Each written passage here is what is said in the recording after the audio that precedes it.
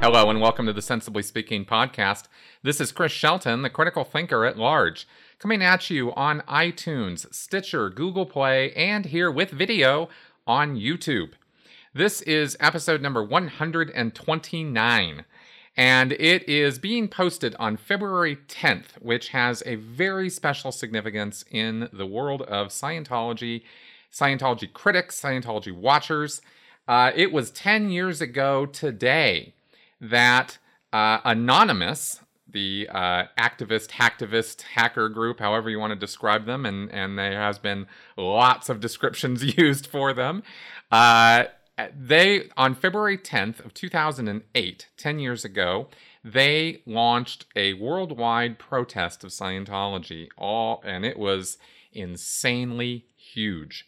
None of them really had any idea how many people were going to be coming out for that protest. They were expecting some people, but it was gigantic, and it was nothing like anything the Church of Scientology had ever had to deal with before.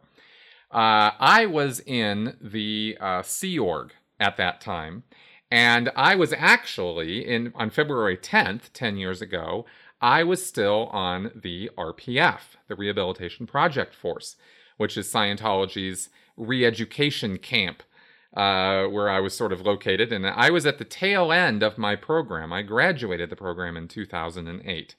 But I was still there, still wearing gray t-shirts, black jeans, and boots, running around all the time, and trying desperately to finish off getting through that program that I had been on for 3 years. And I think, in fact, I think it was it February, March, April, May? Yeah, in fact, it had been about 3 years that I'd been on the program at that point. I didn't know how much longer I was going to be on it, but I was on it for another 3 months when I finally graduated that thing. So Anonymous comes along, and let me give you a little backstory on this in case you aren't familiar with what this is all about. In 2008, in January, there had been a video posted of Tom Cruise, and he was talking at a mad rate and in a very excited state about Scientology and about his experiences with it and his attitude about it. And he was wearing this is the black turtleneck video, if you've seen this or care to look this up. Nobody understood half of what he was saying if you weren't in the world of Scientology. And this had been a clip, this video had been a section of a Scientology event. And I think it was from 2006. I might have the year wrong on that. It might have been 5 or something. But it was a year when, in fact, I think it was 2004, 2005, because I was still not on the RPF when this event happened. There was an event, an international briefing within the world of Scientology, where Tom Cruise was awarded the IAS, the International Association of Scientologists, Freedom Medal. But he got the special amped up award, which was the Freedom Medal of Valor. And nobody had ever received that before. And David Miscavige was just raining admiration down on Tom Cruise.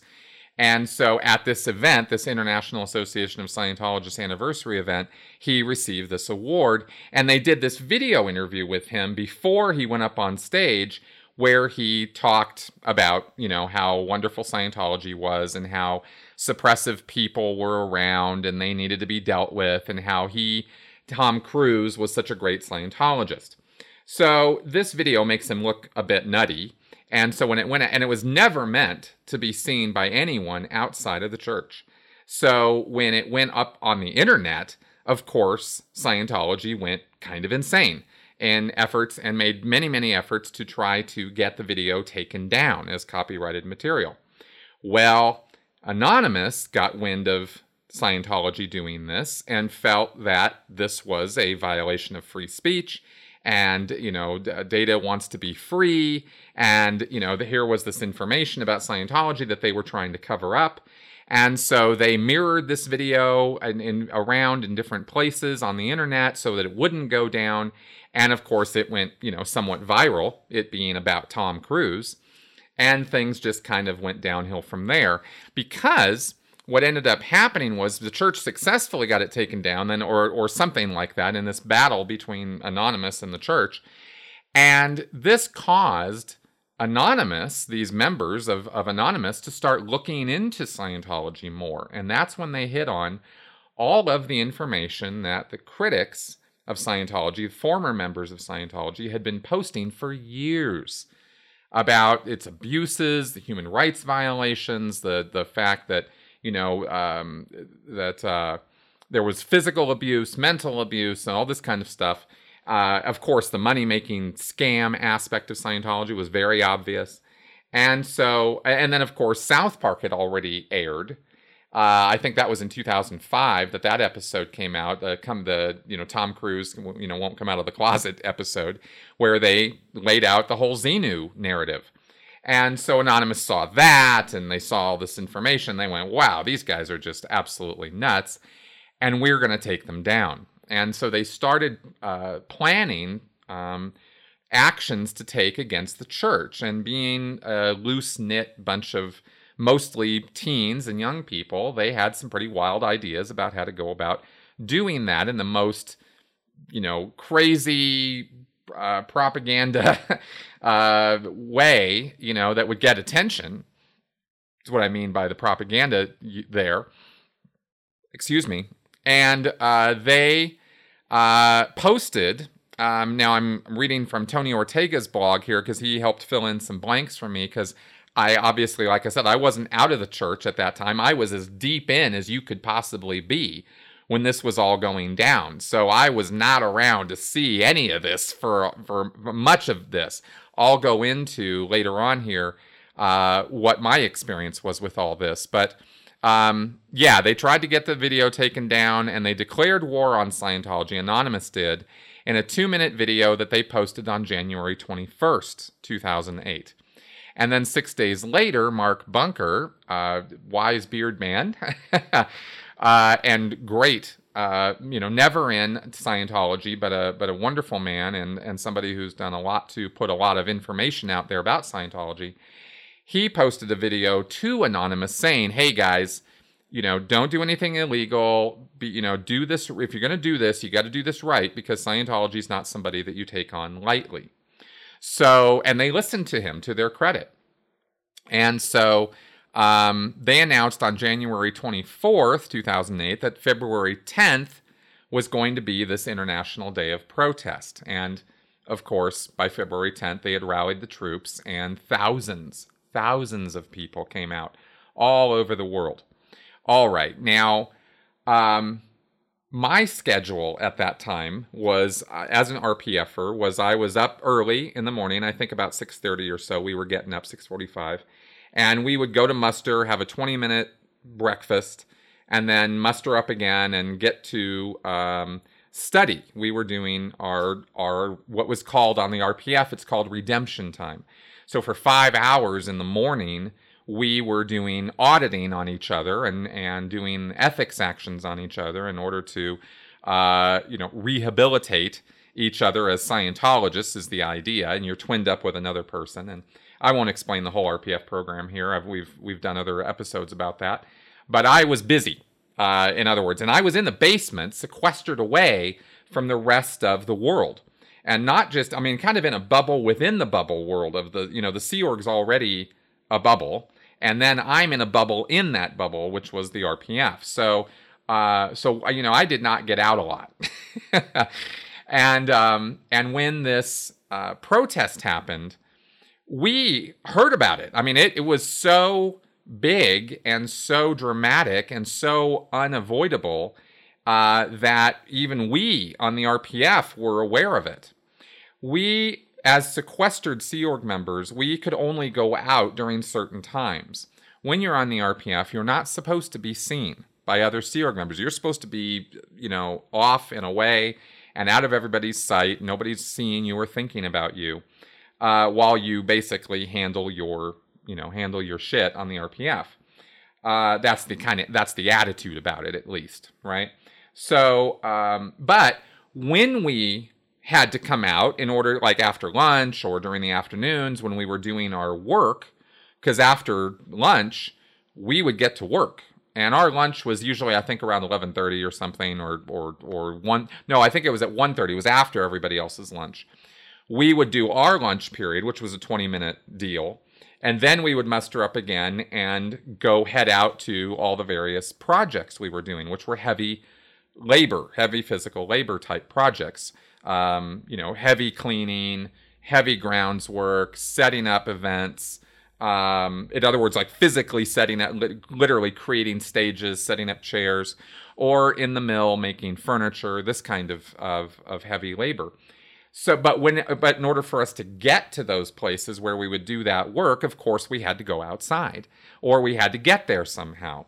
And these protests had they were so big, so many people showing up, that they had created a lot of chaos with Scientology and with the Sea Org, right? Now, I was in Los Angeles. I didn't mention this already, but I was in Los Angeles at this time, where the big blue buildings are. This is a central headquarters for Scientology in the Western United States, and the second largest group of Scientologists anywhere in the world outside of Clearwater, Florida.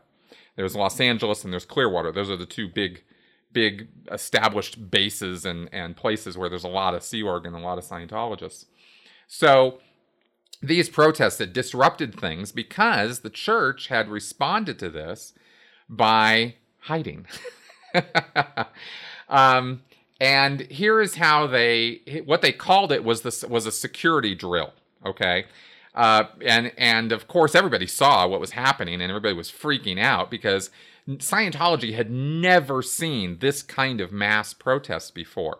So we were like, we, meaning the Sea Org, the security guys and the Office of Special Affairs guys whose task it was to deal with this, they were overwhelmed. They had no idea how to deal with all these people, most of them in masks.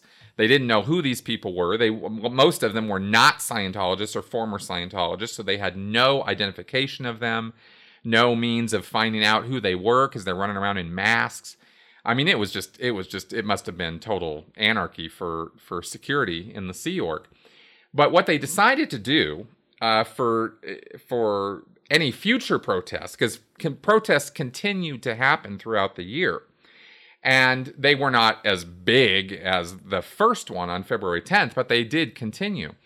And so what they decided to do was sequester all the Scientologists on the base, right? If protesters appeared, the base got locked down. All the doors closed, windows covered, and nobody could go outside to see these protesters during these periods. So the protesters would show up, and suddenly the street was clear. There's nobody walking around. Where'd everybody go, right? And they're protesting, but nobody's there to see the protest, was sort of the idea, right? Sort of the tactic here was to depower the protesters by not feeding into what they were doing or saying, or letting any Scientologists see what they were carrying these placards around, and not hear what they were saying, because of course they were chanting various things, right? Some of the things that were on these placards and some of the things they were saying were confidential Scientology information, upper level information from the South Park episode. They talk about Xenu and these kinds of things, right? And of course the protesters were sort of very tongue-in-cheek and making a lot of fun of this, but the Sea Org takes this stuff very seriously.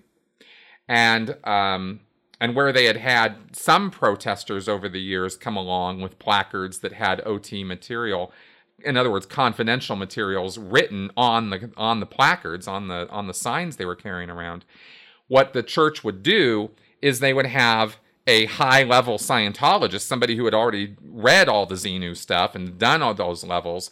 They would come out with placards or signs of their own and try to get next to the protester on the sidewalk, let's say, and cover up their sign so nobody could see it. right? And this was, as long as they weren't getting into physical altercations or assaulting each other, this was all perfectly legal. And so this was how they were countering it. But when all these people showed up, the church had, the Sea Org didn't know what to do with all this. So they decided that they would sequester all the Scientologists and lock everything down.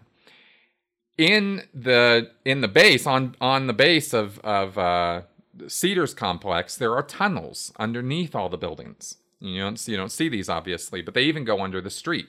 L. Ron Hubbard Way, that brick tiled street, has tunnels underneath it, and you can get around from one building to another without going outside. And this was how we in the RPF got around a lot. Sometimes we had to go outside because our work, was exterior work when we were painting or cleaning or setting up events and this kind of thing. But what security ended up doing was turning all these tunnels into public pathways where they would open up the doors to the basements and the public were directed to go, into these areas. And as long as the protesters were on the base, this is what they were doing. And it's interesting that, they basically tried to pretend that the protesters didn't exist. And this is interesting because from inside the world of Scientology, the idea with people who are against Scientology or people who speak out against it or who are trying to counter Scientology's efforts, they're referred to as suppressive people, right? Right now, I am a suppressive person, according to the Church of Scientology. And this is basically a label that indicates that the person is anti-goodwill, is against people getting better, is against Scientology, right? All these things equal, horrible, awful, antisocial person. And if you have the point of view that Scientology is the greatest thing in the world and it's the best thing that's ever existed, then of course you'd have the idea that anybody who's against it is a bad person. And that's what the church assumes. So all these protesters were all a bunch of bad guys, and they weren't necessarily all being called SPs or suppressive people, but they were being called enemies of the church.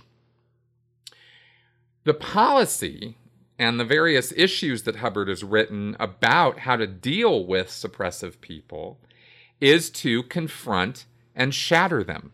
Okay, this is a little mantra within Scientology.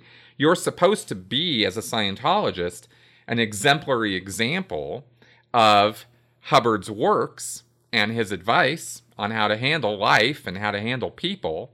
And Scientologists really believe that they have cornered the market on psychology, on spirituality, on anything having to do with life.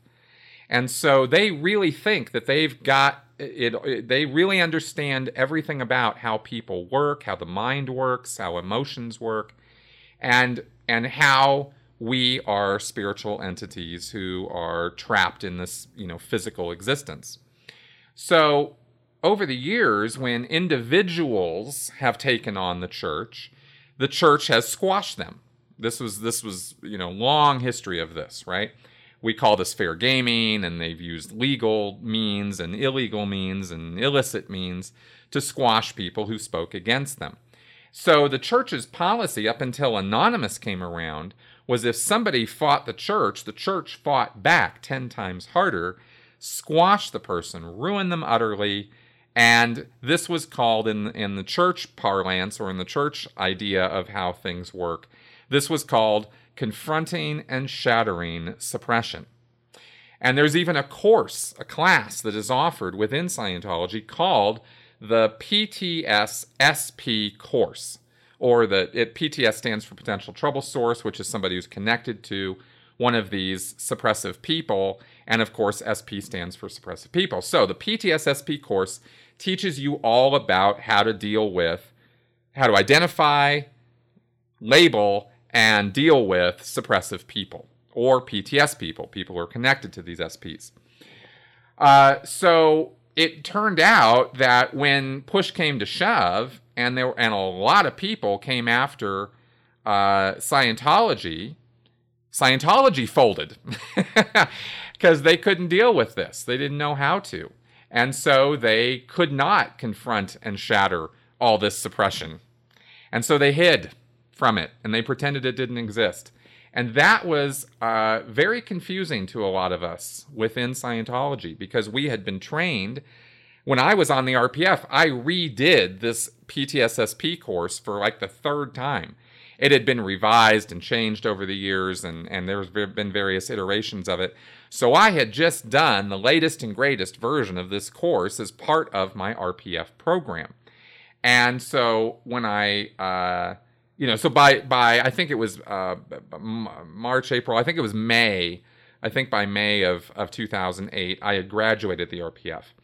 And I was seeing these, now I was out and about on the base, and I was seeing these protesters every now and again. And I was always scratching my head at this idea that we all had to go run inside and hide. Never made any sense to me. And I know it didn't make sense to a lot of other Sea Org members too. But this is what we were told to do, so we weren't going to, disobey our orders or direction. But it just seemed odd. And contrary to, why aren't we out there dealing with these guys? Why aren't we, talking to them? Why aren't we finding out what's going on with them? Well, then I started getting involved in the briefings that we were being given to the entire base, where we were told by OSA staff members that Anonymous was being funded. Okay, let me back up a second here before I get into all the details of this. In the Church of Scientology, L. Ron Hubbard came up with a when you come up with a cover story or some kind of thing to tell people when you can't tell them the truth about something. Generally, people who are not Scientologists. Okay, this isn't necessarily internal, but you have what's called a shore story. Okay, if you look at it from the point of view of the Sea Org and ships and being out on the ocean, you come into a port of call, right? And you have a shore story. What is it you guys are doing there? Why is the ship in this port right now? And what are you doing, right? Well, whatever the shore story is, it doesn't have to be the truth, and most often it was not. So this term carried on over the years, and it became this term for what you tell the public if you're in a tricky situation or some it's a rote line or a pat answer for some situation that has to be dealt with. It's usually some kind of a PR situation. I hope I'm explaining this clearly. So we, the crew, were now being fed a shore story about Anonymous because OSA and security had to deal with this, and they were all thumbs. They were like, these guys. So they started investigating Anonymous. They tried to find out who these guys were. They tried to find out why they were doing these protests. And I believe that once they found out why Anonymous were doing these protests, because they were protesting the Tom Cruise video coming down, they were protesting the human rights violations, they were protesting the ridiculousness of Scientology. Well, we couldn't be told any of that because that would make the church look bad. And we, the Sea Org, we're the core group of Scientology. We can't ever be questioning what's going on. We can't ever be told that there are people out there who think Scientology is ridiculous, and we certainly can't be told about South Park and Xenu, because all of that is super hush confidential information. So we get told a short story that Anonymous is being paid by Big Pharma to carry out these protests. They're being paid in cash, they're being paid in pizza, and they are just a bunch of basement-dwelling computer geeks who, jerk off to porn all day, and this was something that was presented to them as something new and exciting to do by representatives of some shady conspiracy that was put together by Big Pharma. And of course, the reason why Big Pharma would attack Scientology is back in 2008. This was when Tom Cruise was on TV, still gunning for Brooke Shields and, gunning for Matt Lauer and jumping around on Oprah's couch and, making all... And Tom Cruise was much more open and out there about Scientology. And so, and we were shown those videos, not of him jumping around on a couch, but of him taking on Matt Lauer and Brooke Shields and all this. And so, we thought Tom Cruise was being the vanguard, dissemination machine, the superstar that was going to bring Scientology to the world. At this time, this is what we were being told and what we thought. So we were told that Tom Cruise and the Citizens Commission on Human Rights, which is a subgroup of Scientology that deals with trying to eradicate psychiatry from the world, we were told that CCHR and Tom Cruise and the Church of Scientology in general was so effective at taking out Ritalin and Xanax and Prozac and all these, psychotropic medications that the church is against. They were so effective at that Big Pharma had to try to take us out at the Scientology. And the way they were going to do that was to stage these protests with all these, teens and young people jumping around in masks and doing all these strange things. This was how Big Pharma was coming after us. Well, I, have to say that I absolutely bought into that. At the time, that made, as much sense as anything else because I had no internet access. I had zero at this point. When I first got off the RPF in 2008, later in that year, I was nowhere near the internet. No Sea Org members were, except, very high-level Sea Org members deep within OSA or within security. And even they didn't have free reign to look at whatever they wanted to, but they had enough to figure out what was going on. So we, not having any clue, and being told this by senior church executives, we figured, okay, well, this must be what's going on, right? We're being very successful. We're being very effective in taking out psychiatry and in taking out all these psychotropic medications. And so this is how, Big Pharma is going to deal with us. And this was also supported by L. Ron Hubbard himself because he had written a policy called Signs of Success. It's a very short policy. And in this policy letter, L. Ron Hubbard refers to squirrels. Now, he's not talking about the animal, the little rodents that run around in the trees. He's talking about people who are against Scientology or people who are using Scientology harmfully or who leave Scientology and still practice. Okay? All of independent Scientology, anybody who leaves the church and still does Scientology, is called a squirrel by the church, okay?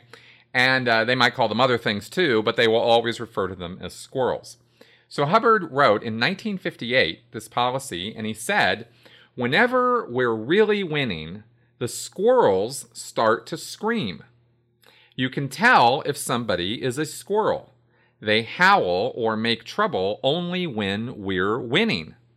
Spectacular success can quadruple the number of complaints. Tell the complainees, come in, get clear, otherwise skip it. To understand a squirrel, consider the reaction of somebody who could not run the fifth leg of help. Oh, I'm not going to read that. Hubbard then goes on to talk about how squirrels hate the idea of somebody getting helped or of trying to help other people. He says that squirrels just go crazy with this because they're incapable of helping anybody else. In fact, he says they can't view other people helping others without going berserk. He says there's nothing personal in having squirrels. Even heroes can have lice. L. Ron Hubbard. So this was a policy that we were definitely paying attention to in the church. And so every time we started getting attacked, we would pull out this policy and go, oh, well, the only reason we're being attacked is because we're so effective and we're doing such a great job. Right? Wonderful cognitive dissonance. And so that, along with these briefings from the Office of Special Affairs, definitely gave us the idea that we were making inroads into the world and we were going to succeed and this was going to be great. We later were given a DVD that was produced by the Office of Special Affairs, which labeled all of Anonymous as basically a bunch of criminals and terrorists, and that they had we were told that they had made bomb threats against the church, that they had been invading private property, that they had been vandalizing church property. I mean, there were all kinds of claims made, which I learned after I left Scientology, that those claims were false and that the church had set up its own bomb threats and its own nonsense and had blamed Anonymous for these things, right? They were trying to set up Anonymous, which is par for the course for Scientology. That's what they do when they try to squash and ruin people, is they set them up, right, to get in trouble with the law. So, of course, this is, it's just the standard Church of Scientology playbook. So they were running that playbook as best they could against this group of people, and they were looking desperately for the leaders of Anonymous. And by its very nature, of course, Anonymous didn't have leaders as such. So Scientology really had its work cut out for it. Now, that all being, what this 10-year anniversary is. Today is the day that this first protest happened 10 years ago, and I want to commemorate it because I, have made mention many times about how Anonymous was a key turning point in the public awareness battle against Scientology. There had been many ex-members and critics of Scientology before 2008 who had been doing a really bang-up job bringing the truth about their experiences and about Scientology out there, but very rarely were these being picked up by the media. Very rarely were these stories being told, not anywhere near as much as they are now. And so, because they weren't getting out there that often, because the media was reluctant to pick up stories about Scientology because of its litigious nature, a lot of people just did the public awareness of what Scientology was really all about was very, very low. People knew that Scientology existed, but they kind of considered it sort of a space cult maybe, or something Tom Cruise and John Travolta were involved in, and mostly harmless and, quirky, weird. They'd seen South Park. They thought it was ridiculous. But nobody really thought, at least not that I was aware of as a Scientologist and have learned since, very few people, if anybody, really thought that Scientology was something that was dangerous or that was toxic or that was something that was ruining people's lives. That information had not really gotten out there yet. And Anonymous changed everything. And because it was such a big movement, it got international attention. There was no way the media could avoid it. I mean, they could have ignored it, but they definitely didn't. And so it created a space where all these people who had been speaking out for all these years, and some of them had been ruined utterly, some of them had been destroyed by Scientology, but there were still others who were carrying on the fight. And it gave them space and room and breathing room and an ability to get out there, and because of strength in numbers, they were able to bring their truth and speak their, truth to power about what had happened to them and what Scientology was really all about. And so that changed the whole public view and awareness of Scientology. And it now started being seen as something dangerous and something that was ruining people's lives when they got involved with it. And this, of course, was the beginning of, a lot of hue and cry against Scientology by the general public. Now, what I thought I would talk about here at the last bit here is my own experiences with it after I got off the RPF, and through the rest of 2008, I worked at Bridge Publications. And so I was bussed off the base every morning to go to work and make books, and then I'd be bussed back at the end of the night. So I wasn't around on the base at all for the rest of 2008, or randomly, very, very randomly here and there. So I saw some protesters through the rest of the year, but not a lot. And we bought these, short stories that we were given, and that was about all that we really thought about it. Until, in 2009, I started going out to the outer orgs, the local city churches, and I started because I was doing recruitment for the Sea Org. I was getting new members. And the first place I went, or one of the first places I went, was Seattle, Washington. And there's video of me. The very first video that ever went up that I was in on Karen De La Carriere's Surviving Scientology channel has me in a Sea Org dress uniform showing up in Seattle. Well, who was filming me? Anonymous was. Protesters at Seattle Org. And I think this was January or February of 2009. And I saw the protesters, but I had already been conditioned and told that, you ignore them. You don't pay any attention to them. Don't give them the time of day. Don't even give them the satisfaction of looking at them, right? So I just sort of smiled and sort of looked the other way, and you can see that video if you want. I'll probably put a link to it in the show notes.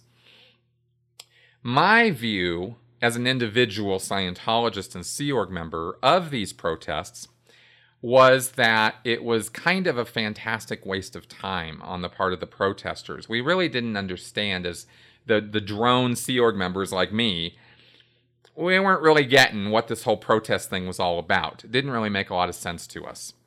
I was out and about for all of 2009. I was off base most of the year, going from one city church to another. I went from Seattle to Portland to Twin Cities to, various other places. And through 2009, and I think even into 2010, both in Seattle and then later in Minnesota, or what I remember most, I ran into these protesters out there. I mean, at the Twin Cities church one day, they were out there all day on a Saturday, blasting music out of a boombox, dancing around in the street, wearing the Guy Fawkes mask, carrying signs, and just jumping around and being generally disruptive. And the signs that I was avoiding looking at the signs because they had confidential words and information on them that I didn't want to expose myself to. Xenu was a confidential word. I didn't know what that meant. I didn't know anything about that stuff. And I didn't want to know because I was of the belief that information was dangerous to me. So that information on signs scared me. And other things that were on the signs just sort of bounced off of me. I didn't really pay a lot of attention to it. And I never engaged with them. A couple times, the protesters tried to engage with me, both in Seattle and later in Twin Cities. And I was not going to have any of it. I just ignored them, put my head down, just walk around them or avoid them or go out the back or whatever. And I really resented, their presence. Because they were so loud, they were disrupting the classrooms and they were disrupting the auditing sessions that were going on. And we couldn't even have anybody really go in for auditing on that day because they were making so much noise. And really what we kind of thought was, well, they must not, they must not like us or something. And so, but why? Because the thing for me was I was like, well, we're good people and we're doing good work here. And we're just trying to help people. Why would anybody protest that? Right? Because we didn't know when we were in the bubble world of, I didn't know about any of the abuses or I should clarify this actually, because of course I did know about the abuses, but I didn't look at it that way. This is what's so funny about the mind control and indoctrination and the power of belief. This is why I like Lawrence Wright's take on Scientology so much as a prison of belief. Because when you believe something, man, you can forgive just about anything. And I believed in the goodness of Scientology. I had just finished a 3-year program of intensive levels of abuse. But I didn't look at it that way because I thought I had deserved it, right? And at the time, I thought I had earned all that abuse. I thought that, me getting through that RPF program was my atonement for my sins, That wasn't all that I thought about it because I was also pretty disaffected with the organization by that point too. So I had all kinds of cognitive dissonance going on in my head, but the overriding theme for me of Scientology was that it was a good thing. So the protesters, like I said, just didn't really make a lot of sense to me. However, there were a couple signs that did get through and reached me and made me think about some things. And the reason I'm going to mention this is because if I just said that I didn't pay any attention and tried to ignore the protests, that would make it look like these protests are no good, that they don't do any good. And that's not true. They are effective. They are helpful when they are done right. And the signs that kind of got through to me were the ones that were asking questions. And they were asking sharp and pointed questions about things that I could relate to. I couldn't relate to Xenu. I didn't know anything about it. I couldn't relate to heavy abuses. Like if I saw a sign that said David Miscavige beats his staff, I would not have believed that, right? Because I was too heavily into the mindset. But questions like, how much did you get paid this week? Now that question got through to me because I hated the fact that I was, not only making at most $50 a week. Money was a real problem for me as a Sea Org member. So, and as a staff member too, because I knew the staff weren't getting paid and the staff should be paid. And I hated the fact that the staff weren't paid. So that sign was something that got through to me, right? I think there were one or two others, and I just can't, and I've been really, had my thinking cap on, but I could not remember exactly what they said, but what I do remember, and I remember this very clearly, was that they asked questions that got through to me at a very basic level, and they planted seeds of doubt. And those seeds did grow. They did germinate, and they did grow in my head. Because by 2012, I was out, right? It took 4 years, but I got out. And those protests helped me get out, right? 2008, 2009, 2010 is when I saw these things happening. So I wanted to encourage everybody out there who might be listening to this today during the day of protest or, in future endeavors, that these protests can work. And they can be very effective at planting seeds. And if you look at a protest, I think, from that point of view, then I think you can make them as effective as possible by putting together signs, placards, questions, and be prepared to ask Scientologists questions if they will engage or if they will come within earshot that just poke at and create doubts and uncertainty, right? Because the thing about Scientologists is they are certain, that they're right, everybody else is wrong, nobody understands Scientology.